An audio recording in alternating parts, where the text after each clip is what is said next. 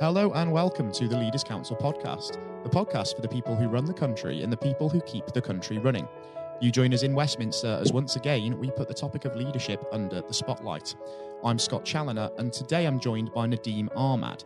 Now, Nadeem is the Managing Director of Northern Gas Heating Ltd, which is a Wolverhampton-based firm, a leading installer of central heating systems to the private market. Nadeem, welcome. Great to have you on the programme with us today. Good to be on here, Scott. Yeah, it's fantastic to have you, as I say. Now, this podcast, first and foremost, is all about the topic of leadership. But what does that word leader actually mean to you? Well, it's about direction. It's about staff and motivation.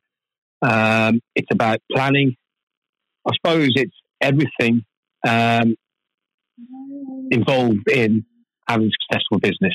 So I would say the most important thing really is direction. A good leader is one that can direct, that one that can motivate, one that can rally the troops around when times are hard, and also when it's good as well to make sure we keep going. Yeah, definitely. And it's interesting there that you mentioned that idea of rallying the troops and keeping everybody almost positive, as it were, because that's really important, especially now, isn't it, in this time of crisis with the COVID-19 fallout. Having sort of a positive environment to kind of get the best out of individuals is really important, isn't it? Absolutely. And, you know, it's not easy where literally in the times that we're facing right now, offices are being closed to protect staff. And people working from home need to be trusted to make sure that they still have the interest of the business at heart and work diligently and well. Because hopefully when all this blows over, we still want to have a business up and running and to come back to be it in 4 weeks' time or 8 weeks' time. So, yeah, I mean, I think all this happens when you have a good nucleus of staff, managers, etc., and that all pull in the right direction with interest at heart. Yeah, and obviously keeping in mind that it's such a challenging time for business leaders, not just in the UK, but all over the world, given that impact. From your own experience, Nadeem, would you have any advice to give to other business leaders who are trying to direct their businesses through this time of hardship? Well, I mean, if I look at what we did as a business, when we realised the severity of COVID-19 and what was taking place, I think it was probably about 3 weeks ago we held a board meeting to what we need to do to protect the office staff. We've got an office of 40 plus people. What actions do we need to put in place? What protocols, signs, washing hands, etc. So we did the basics and we made the staff feel very comfortable. We managed to purchase gloves and masks, hand sanitization, hand sanitizers, everything. And then it's also protecting, because we're a heating company, we've got engineers and surveyors on the road. We have to then protect our customers. We have to protect these guys as well. So we sent out strong positive messages internally and externally to say, look, we're here for you. We're one big family, united. You know, we have 80, 85 staff members in total.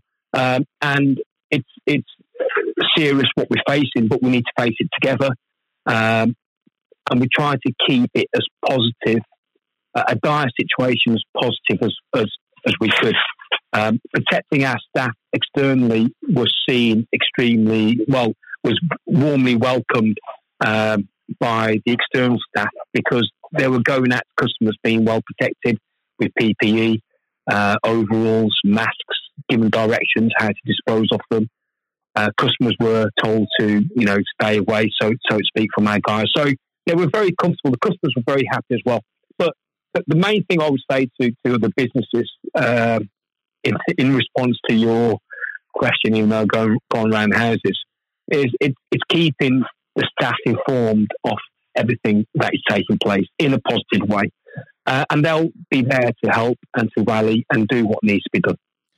Absolutely. And even outside of times of crisis, when we talk about that aura of positivity, that positive culture, it's important, isn't it, in any context, I mean, even in the everyday when things are going well, just to get the best out of everybody around you, isn't it? Absolutely. Positiveness. No business can function without staff and good staff. And it's important that they feel part of the business, hence why it's called a business. So it's all round circle, 360 degree. Everyone has their jobs to do, whether it's from a cleaner to administrator, security to senior manager to a director. They're all links in the chain, and they're all vitally important. Exactly. And do you think it's the job of the person at the top as well to make sure that those around them are leading even in their roles as well? Absolutely. Ownership is very important in the day and age that we live in. Trust and ownership is important. So people owning the jobs that they're doing. But also, I suppose, they also need to be managed and directed. Maybe directed more so than managed. Possibly, actually, management and direction probably go hand in hand. But yeah, I think it becomes very important to get the best out of staff, that they can see their managers doing what needs to be done. They're not scared. Even myself, even with the staff that we have, I still like to, in a way, get my hands dirty, be on the phone, speak to customers, deal with issues, deal with installers, order materials, etc. It's always good to be involved in that business. You understand what people are doing as well. Yeah, absolutely. It's that journey that a leader goes on to get into that position, which is also really important. Drawing on your own experience, because you had, of course, experience in leadership positions before launching Northern Gas as your own business, Nadeem. Did you always imagine that you'd end up in a leadership position early in your career? I think when I started working at the age of, it's quite late. So 23 years of age, I started working. And I finished my studies, took a bit of time out, and I thought it's probably time to maybe get some kind of summer job. So I fell into a job, in all fairness. And I used to listen, I used to learn, see things around me. And I think within 3-4 months of starting, I got promoted. And then from there, I thought, am I one that, I found listening and being managed quite easy, in all fairness. And I used to just take parts from what I used to hear, even get involved with managers that had nothing to do with myself, just to learn the ways of how they manage people. And as you appreciate, management in 93 was totally different to what it is in this day and age. But I think from there, I sort of took the best bits and got rid of the worst bits. And within 6 months and 7 months, I started getting promoted in different positions. And I think by the time I was 26, 27, I became sales director. So everything happened for me very, very quick. And I think it's just simply my enthusiasm and the passion for the work I was doing, and the fact that I wanted to progress. It could have been for money, because progression leads to money. So they both go really hand in hand. You always want to excel, you want to progress, and every time you exceed, you excel and you progress, then the salaries also follow, don't they? Yeah, absolutely. And you mentioned some of those qualities there, enthusiasm, for example, that great leaders do have to essentially have to succeed. Do you think that those sorts of qualities are things that certain people are born with, or can somebody really learn how to be a good leader as they develop through their career as well? I think people can develop. I suppose it all depends as to how much they want to develop. So I don't think anyone's born as a good leader. It's the hunger that they have inside themselves. Nothing comes to anyone unless, I suppose, we do the lottery on a Saturday or Wednesday or whenever it is. But it's always hard work and dedication. Even if you speak to the elite of the elite sports or any field, they all say it's always about the dedication, the commitment that you have. And I suppose that same applies to business, whether you're a manager or whatever you are, or a director. It's all about what you put in and what you'll get out of it. So dedication, commitment, it's time consuming, but you then reap the rewards after a while. Absolutely. So you can learn, but some things there just aren't a substitute for, like that hard work and that dedication. Absolutely right. Nadeem, before we do wrap things up, do you give me an idea of what you imagine the next year is going to hold for yourself, for Northern Gas, and also what you hope to achieve in that time, as well as, of course, steering through these troubled waters with the outbreak? Well, as a business, we expected this year to be probably one of our best years in 20 years of being in business. So we had a lot of projects, a lot of new innovations started, and we hoped that this year would be an amazing year. We would probably have another 25, 30 staff members joining us, and a great year for the business. Unfortunately, with what's happened in the last 3 weeks, 4 weeks, we probably need to just redress and replan and strategize to see the way forward. We're not sure how long this will last, whether it's 4 weeks or 8 weeks or 3 months. The fact that schools are closed shows it's probably a long-term thing. But the most important thing, as I said earlier, is that we want to make sure that we have a business and our staff have a business to go to when all this is complete. Our job is all about installations or service work. So, if we can't install boilers or we can't service or fit renewable technology, and that is going to have some kind of impact on us as a business. On the positive side, if this, 4 weeks or 6 weeks or 7 weeks is everything comes back to normality, then I'm hoping we can pick off from where we left off. And even though we won't meet the forecast that we thought about for this year, even if we hit 65%, it'll still be a very good year for us. And it just means that we look forward to next year. Yeah, absolutely. And let's hope we start seeing that upward trajectory coming sooner rather than later as well. Absolutely. Nadeem, it's been an absolute pleasure and really insightful having you on the programme today. And I think it would also be fantastic to have you back on in a few months' time to see all of this retrospectively and gauge how things have panned out. So again, thank you so much for coming on the programme and joining all of us today. Thank you, Scott. It's been a pleasure. We now hand over to Jonathan White for his exclusive interview with England cricket legend Sir Andrew Strauss. Hello and welcome. I'm Jonathan White, and today we are joined by Sir Andrew Strauss, former captain of the England cricket team and former director of cricket at the ECB. Sir Andrew, thank you very much for joining us today. Real pleasure to be here. Thank you. The pleasure is all of ours. And you've had a distinguished career, as I said, both on and off the pitch in English cricket, recognised not least with your knighthood for services to sport just last year. So congratulations on that. Yeah, thank you. Now, there have been ups and downs in the career, like any career, including public and private disagreements with certain individuals. And on that front, I think what everybody wants to know, have you finally forgiven Marcus Trescothick for giving you that stupid Lord Brocket nickname? Well, my recollection was that it wasn't Marcus Trescothick who gave me that nickname. It was actually Mark Butcher.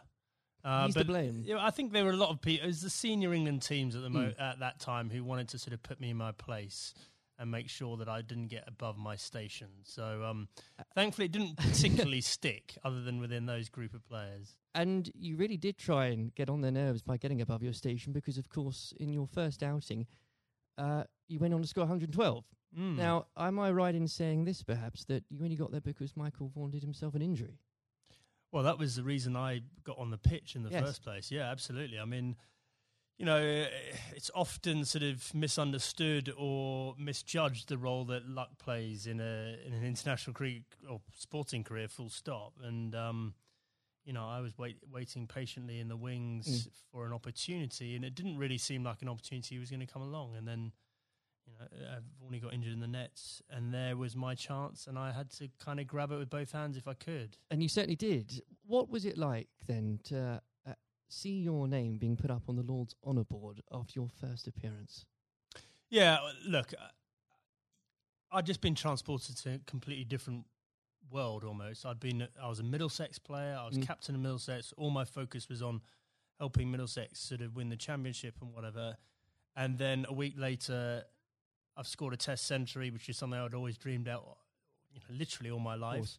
and then the thought of doing it at Lord's in your first test match. I mean, it was literally the dream. So, and then suddenly I started thinking, wow, hold on, potentially I've got a whole England career ahead of me and everything that entails. So it was a real shock to the system. But I suppose what I was grateful for was that I was relatively old, probably not the right way of putting it, but I was 27 years of age. I was pretty comfortable with my own game, and I was also, I think, mature enough to understand that this was a great opportunity for me, but not to get carried away with it, which is unfortunately what happens with a lot of younger players. Without a doubt. And I think in those early years of your career, it's so important, I think you'd agree, especially when you're learning from other more experienced people, and this can be true of any field, whether it's sports or politics or business, to have somebody there that you can rely on or look up to for guidance. In those early days, was there somebody that you could say to this day that, thank goodness they were there for you? Well, I think in preparing me for international cricket, Justin Langer was a massive source of advice for me. So he was captain of Middlesex a couple of years beforehand and really helped me understand what I needed to do to get there. But then I think on the day-to-day basis, my wife Ruth played a huge role, just in terms of, because I think there is that real danger that you get carried away with it and you think international sport in that goldfish bowl that, you're more important than you were previously, or that whole world is the real world. And obviously all we know is that the real world, nothing's changed other than other people's perception of you. And you need that grounding. And again, that can be true of so many different areas of life. I think so, yeah. I mean, very easy to get caught up in it and end up doing different things, being with different people, sort of trying to enjoy everything that goes with international cricket rather than focusing on the actual international cricket. And itself. In those early days, Andrew, there were lots of examples where you could have got carried away because that team accomplished so much. I think for a lot of people, the 2005 Ashes series is one of the greatest sporting moments of this country's history. Now, we could chat for hours about that, but I know I wouldn't be allowed to, and you've got other places to be, so we can't do that. But if I may, I would love to ask what your highlight was personally for that, but perhaps more importantly, as a team, how were you able as a group to deal with the pressure no doubt you were feeling? Yeah, well, the pressure is like nothing else that I experienced before or after, because, I think it's easy to forget how much of a holy grail the Ashes was back then. We hadn't won it for so long, and it seemed like we'd come up against these invincible Australian teams year after year. So, the closer we got to it, the harder it became. I remember Ashley Giles walking into the dressing room for I think it was in the final day of the series, and I looked at him and he looked absolutely terrible, like just white of a sheet, grey. He looked like aged about 5 years. I went, God, Charlie, you're not looking too good. And he went, yeah, it's not surprising. I haven't slept for 8 weeks. And I went, well, join the club. And I think we'd all been sort of living this behind our own closed doors. And it's just an extraordinary thing. And without doubt, the highlight was, number one, drawing that game at the Oval to make sure we won the Ashes, but also the day after, that open-top bus parade around London, and to understand that we'd broken out of the cricket bubble, that just general sports fans or just people that were interested in seeing England win at something were all engaged and completely besotted by the whole thing. I think that's such a key point now, because there were so many people back in 2005 that may have not even given cricket a second glance, and it put a whole new generation, especially of children, school kids, into loving that sport. And so beyond the actual competition itself, what a fantastic thing to be able to say was accomplished for absolutely. Everything you say there is absolutely right. Like we just sort of opened the doors of cricket to a whole new generation. But probably more importantly, it was the one and only time in my life that I got papped outside a nightclub that night when we were celebrating. I felt like I'd really arrived as a celebrity. Yes. It only happened for that one night, unfortunately. But I did ask for a highlight, and if you didn't perhaps give a specific one on the pitch, so I would suggest perhaps that catch at Trent Bridge. No.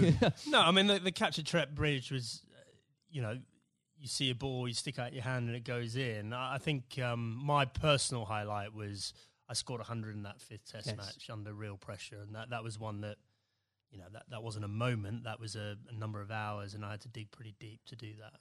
Now, obviously, not that long later, and you were lucky enough and the privilege, I'm sure, no doubt, to serve as captain. And whether you like it or not, you become the focal point of criticism.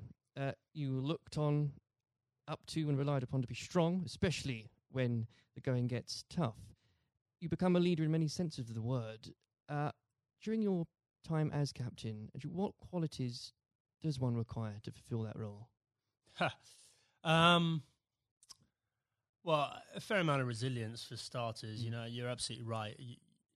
I remember when I got the role, it did feel like the biggest sort of poison chalice of all time, and sort of a litany of England captains had sort of been churned up by the job prior to me taking over. So there was that sort of realization this is going to be a tough thing to do, and you're going to have to dig pretty deep.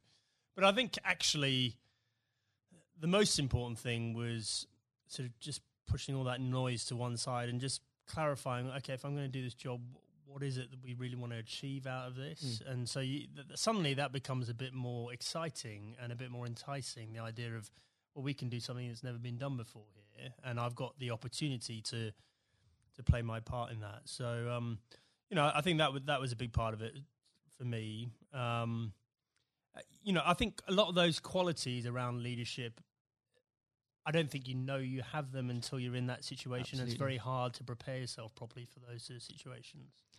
And when managing a team, you're required to manage, of course, what some people could call big personalities. Others could use different, shorter words. How poisonous can it be, when players, and indeed, and this applies again to so many different areas of life, when individuals think they are perhaps more important than a team? Well, I think probably worth broadening out that a bit. I think there are all sorts of different people that you have to sort of contend with in a team environment, and the job of the leadership or the management is to try and sort of gel them all together and get them bought into what you're trying to do and whatever. So, there are some people that are a bit more self-absorbed. There's some people that are slightly more maverick in the way they view the world. There's some people that are very quiet. There's some people that are, perhaps very worried about what might go wrong. And so you've got to try and understand all these people individually and try and get the best out of them. But there was definitely a line there for me in terms of embracing difference up to the point where someone following their agenda was going in a completely different path from the team's agenda. And, if and when that happens, that should be a problem for a leadership. And if it isn't a problem, then you're not doing your job properly. Absolutely. And with all that in mind, actually, and perhaps this is a bit of a mean question, but what advice would you give to others in a similar position, leading a team, being looked up to? What would be the key advice you'd give to them, and that you couldn't really do without it? Just generally about leading a team? I think so, yes. Okay, number one thing about leadership, I'm absolutely certain about this, is that the people you're leading need to know that you care about them. And if they genuinely believe you've got their best interests at heart, they will forgive all sorts of other inadequacies you might have, and I definitely had many. Because they'll know your heart's in the right place, and they'll feel comforted. There'll be a degree of sort of psychological safety or whatever you might term to make sure that the team comes together when the going gets tough. If they genuinely don't believe you care about them and you're in it for yourself, doesn't matter how charismatic you might be. It doesn't matter, how gregarious and how impressive you might be as a person. They will be wary of you, and they will start looking after their own interests very quickly. Now, in 2015, obviously, you were appointed as Director of Cricket at the ECB. You took some pretty major steps early on. You brought in Trevor Bayliss as coach, was brought in. You put a much greater emphasis on limited overs cricket. Now, in the abstract, what had you identified that needed to be changed for English cricket? And were there qualities that you had developed, you'd found out you had as England captain, that you were able to bring over to the job? Okay, so the first thing was we had this unbelievable opportunity of the World Cup on home soil in 2019.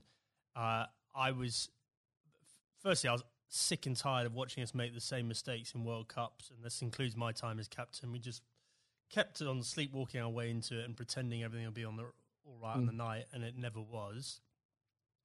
And so I definitely made it our priority to win that 2019 World Cup. I thought that was more important than anything else that was going to be taking place in my tenure. And I knew in order to do that, we had to completely shift our perception of white ball cricket. Quite a radical shift from what we were coming from. Yeah, but the rest of the game had moved on. Yeah. And the rest of the game had understood that white ball cricket was playing an increasingly important role in both financially, but also in terms of players' focus and interest. Yes. And we had to move. In fact, we didn't have to move at times. We need to get ahead of the time. So, we had to completely shift both our philosophy, but also the way we played in order to do that. And I was very lucky having both Trevor Bayliss and Owen Morgan, who were prepared to sort of role model that and lead that through. And the second part of your question around what had the England captaincy sort of done to prepare me for the role, I think I was comfortable leading. I knew the environment. I knew what I was getting myself into. And in the early days, I could leverage some of the relationships that I had with the players. But actually, I found it a very different challenge because you are so far removed from what's going on the ground. Right. And so, you're relying on other people to have to buy into what you want to happen and then do it themselves. And often, in different time zones in different parts of the world. So that was a very new experience for me. Well, I think the strategy paid off, and I don't know about you, but when watching that World Cup final, again, as so many people did in this country, it's once again inspired another generation of especially school kids who, again, might not have given cricket a second look, who have now become avid cricket fans. I know of some, and what a wonderful thing that must be. Yeah, it was an incredible day, wasn't it? I mean, I think in our vision, like when we're talking about the opportunity of winning the 2019 World Cup, I had this vision in my mind of Lords on a sunny day and a close finish and the incredible kind of, emotion that went with it. No one could have dreamt how it played out. I've never seen anything. I've never seen a game of cricket like that in my whole life, and for it to be the World Cup final was quite extraordinary. I know some fantastically avid cricket fans who were Googling there and then what exactly the rules became, because so was I. Actually, yeah, absolutely. Now, Andrew, in your wife's memory, you established the Ruth Strauss Foundation last year. In doing so, whether you'd admit it or not, yourself and the foundation has become an inspiration to thousands, husbands and wives, mothers and fathers, sons and daughters. Please do take some time, if you wouldn't mind, Andrew, to explain to the listeners the work the foundation does and what it's been like to lead a project like that. Yeah, thanks. Well, look, I mean, we obviously had a very tough journey as a family. First of all, Ruth being diagnosed. Ruth was someone that was always well. You never think she was going to be someone that was sort of laid down by cancer. And for us to find out that she had lung cancer was extraordinary. She'd never smoked a cigarette in her life. And I think we all had this perception of lung cancer being a smoker's disease. Absolutely. And so just having gone through the experience and obviously some very low times and us coming to terms with the fact that Ruth had stage 4 cancer and she was going to die, we learnt a lot in that process. And thankfully we had time for me to speak to Ruth before she died about legacy and what we could do to make something positive come out of this experience we'd all been through. And so after she died in December 2018, I came back and launched a foundation with two focuses. Number one, to fund research into these rare forms of lung cancer. These are the non-smoking lung cancers. 5,000 to 7,000 people each year in this country are diagnosed with these. No one knows why they're getting them, but they're on the increase, and it's young women that are affected more than men. Extraordinary numbers. Yeah, I mean, in the list of top 10 cancers, it's number 8. Rare forms of lung cancer, number 8. So it's not really rare. It's probably a misnomer, but it's we're really lacking in funding and understanding. And then the second element, and probably this is in some ways more pressing, is to help cancer, anyone who's got cancer who has an incurable diagnosis, to help them and their families prepare themselves for death. And so in order to do that, we need to be able to find ways of them having open conversations with each other, because if you do this well, it should help the bereavement afterwards if you're well prepared for it. It's not something people like to do. I was very lucky that Ruth wanted to do it. But also we have to have that debate about the taboo of death and, effectively how uncomfortable we are talking about it, and certainly how bad we are preparing for it. If you think for a moment about antenatal classes before you have your baby, like how we're preparing you for how your life's going to change, and we do nothing around death, even though we're all going to experience it in one way, shape or form. And, I think as a society we need to be better than that. We've come a long way in so many different areas, and especially around mental health, and we can do better about death. There's no doubt about it. Well, I think if the foundation is leading the way in breaking taboos on that front, because they need to be broken. I know the foundation is going out some events later this year, so if you could tell us about some of those, that would be... Yeah, so we've got a couple of big ones coming up. So the Westminster Mile, which is a very inclusive... If you're think about a marathon, but just think about just doing a mile of a marathon rather than 26. Sounds ideal. So we've got grandparents, we've got little kids, we've got people pushing prams, so that we're going to get as many people as possible to play their part in that and raise some funds. We've got the Red for Ruth Day at Lord's again, so that was an incredible day for us last year. Whether you were there or not, especially if you were there, I mean to say, but whether it was the photos in the papers the next day, what an I think it was the 15th of April, wasn't it? What an extraordinary day, and what an overwhelming day that must have been for you. Yeah, absolutely. Well, I mean, an Ashes Test match is a big day anyway, and then for us to have that extra element of the Red for Ruth Day, and to see the wave of support, myself and the boys were incredibly profoundly affected by that in a good way. We felt so much love and support there. And then the foundation is directly benefited hugely by the funds raised. And we want to take it up a gear this year and make it more of a community thing, not just the day at Lord's. I even saw some of the stuffiest members of the MCC, Andrew, wearing red. So what an extraordinary thing. Yeah, well, a lot of them wear red trousers anyway, I think. But no, absolutely. They were right behind us. And, we really want that to be something that's embedded in the English summer, just like the McGrath Foundation Days in Sydney in Australia. Well, it's been a complete inspiration, and I very much hope we can talk about that perhaps late in a few months as well. Absolutely. Before we go, as I'm conscious of the time, it's also an exciting year for domestic cricket, not least because of the introduction of the 100, not without its critics, Andrew, I know you're a big proponent of it. The Blast has clearly shown that the short form of the game has brought cricket to a new and growing audience, exciting games. What do you say to those that ask, why do we need the 100 as well? So the 100 is the most important step forward in domestic cricket in this country ever. And the reason for that is that increasingly... Well, there's two things. First of all, we need to break out of the cricket bubble. So the Blast followers tend to be the same people that follow other cricket. Right. And therefore, that's a small audience and potentially a declining one over time, even though the Blast sales are increasing. We need to break out of that and try and get more general sports fans into cricket. But more importantly, just the way the tournament's set up, and it's one game a day over a 6-week period, broadcasters will pay money for that. And therefore, what we're trying to do is reduce our reliance on international cricket paying all the bills. If you think about Test cricket and some of the issues around the world, we just can't rely on that money coming in to fund the game. So we need to find another way of doing that. I just think it's going to be an incredible success. I'm so excited about it. I know there are people that are worried about it, but in 2 or 3 years' time, we're going to have our own short form tournament that will rival the Big Bash, and we'll be moving towards the IPL. And those are two enormous events out there, and we can have our own version of that ourselves. I can feel your enthusiasm for it. As an Essex fan, I'm still stumped as to, I think I'm going to have to choose between either supporting a team based at the Oval or a team based at Lords. And I'll get over that, but I'll have to do it. Well, surely it's got to be the Lords one, right? Of course. Yeah. Sanjay, it's been an absolute pleasure discussing that and everything else with you today. Thank you very much. Cheers. This has been the Leaders Council podcast. Thank you for celebrating excellence in leadership with us.